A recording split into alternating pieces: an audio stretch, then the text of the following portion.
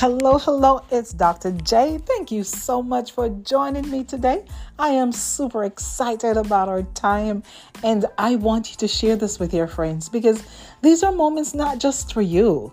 These podcasts are designed with you in mind, with your friends, your family, your kids, my friends, my family, my kids.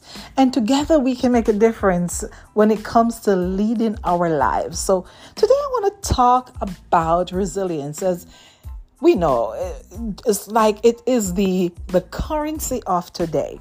And I want to share with you a little bit, Valerie Burton, my coach, and I love to say that with pride. She's written this amazing book about successful women think differently.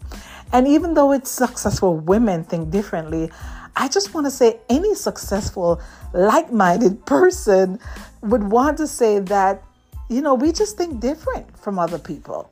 But she talks a lot about resilience. And I want to share a story with you as we begin about I used to be a Mary Kay consultant. Would you believe it or not? Yes, I carried those 2 pink bags. They don't carry those bags no more. They do it online. But Cheryl Atkins Green, she did Mary Kay. And she always talked about how she always wanted to lead an organization and do some stuff. And so she always just had this vision of having a company. And like all Mary Kay consultants, we join Mary Kay and we have a great vision to change people's life.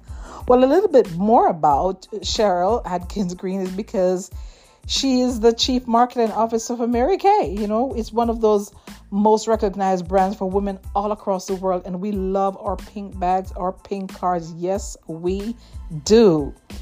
But she said that it was almost scary how consistent her role is with what she thought. And it makes me think about that we think and become. When I came to America, one of the things I wanted to do, or many of the things I wanted to do, today I'm actually doing it, have done it repeatedly. And I really believe that we think and become it, but it takes a whole lot of resilience. Like Cheryl, maybe like you, she had a strong sense of vision. It kept her purpose. It kept her focus on what she wanted to. But oftentimes it's that inner resilience that we all have that empower us to stay on track. We're faced with all kind of challenges and balancing life. Yes, of course. Men or women, it happens to all of us. But what I know is that she's a rare example of people who are very resilient, of women who are resilient, women who are, they're able to just embody all the habits of being successful in the things that they want. One of the big character traits, or some of those big character traits of Cheryl, is that she was strong. She was positive. She had great relationships, lots of self-control, and she was a woman of faith. She actually reminded me of me. And so it was really a thing that was consistent with her was resilience. I wanted you to think today, how consistent is your resilience? I know every now and then I got off track. Can I have a safe space here? Can I be transparent? But for the most part, I'm intentional with my resilience. Valerie talks about resilience, and she talks about it as the ability to bounce back from setback. What I know is that people are resilient. The people who I know who are resilient, they thrive and they grow no matter what's going on with adversity in their lives. They roll with the challenges. They change with the challenges. And I think of that when I was one time set back. And when I rolled with that challenge, that one manager who was trying to give me those challenging moments actually shared with someone else that I had this resiliency that she just didn't understand. Sometimes your enemy will look at your resilience and will tell somebody, I can't understand it. See, I wasn't sucked into the pressure that she put me through. The looks she gave me, the words she said to others when I had to warn her, and you will not say those to me. See, resilience is one of those things, but it allows you to bounce back from setbacks. And you know what? That's life. I feel like the people who are prepared for those battles a lot of times, whether those battles are large or small, they inevitably ensue the ones that follow them. Resilience can only be tested in the face of challenges. I want to say the person who never accepts a challenge never know how resilient he or she is. So you got to go through some tough times. You got to go for something to test your resilience. You have to face those challenges. Resilience empowers you to be effective. It allows you to be efficient. It allows you to navigate challenges and change and survive and thrive in the face of everything that life throws at you. I could tell you stories. It would take me hours, days, years. But what empowers you to be resilient? When you stop and think about it, what could be some of those things that empowers you to be resilient? Valerie shared that there are 3 foundational ingredients for resilience. The first you cannot change, right? But you can manage it by cultivating the second 2 ingredients. She talked about genetics, personal resources, how you think. Wow, that is powerful. Let's talk about genetics, but maybe you have a story, because we know that genetic factors have a huge impact on our lives.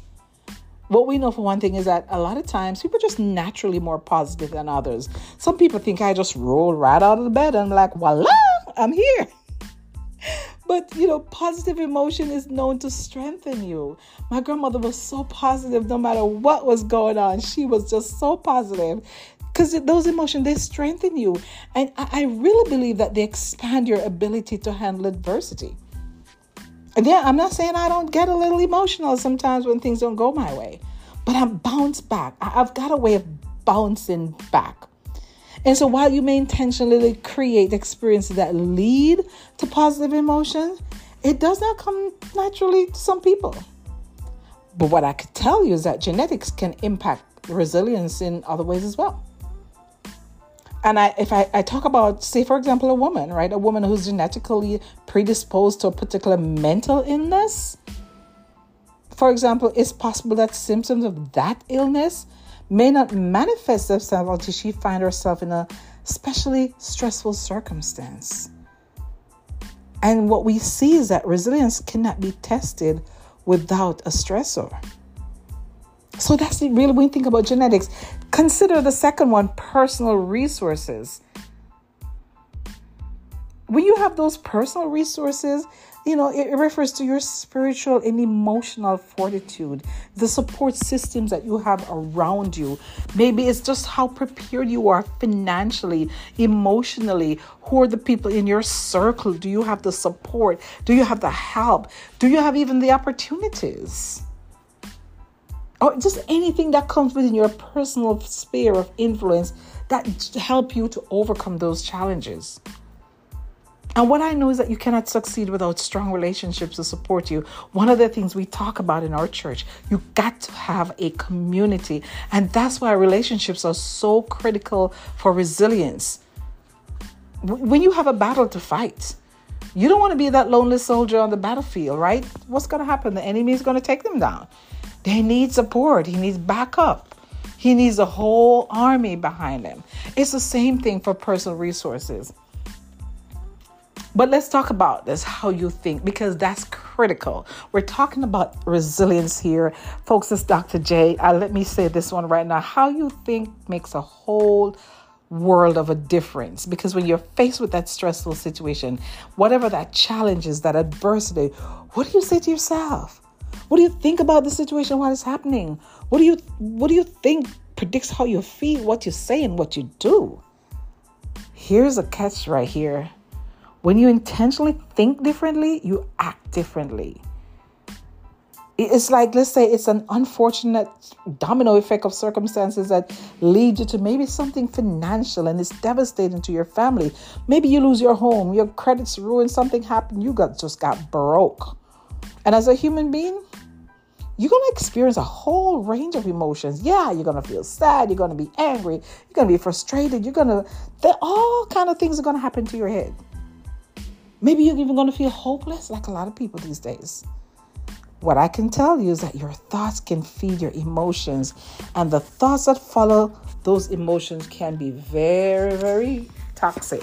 You can start thinking of all kind of things. Let me see if I could just land this plane with you because we could talk forever. Here's the thing. If you say a whole bunch of crazy things to yourself out loud or just in your head,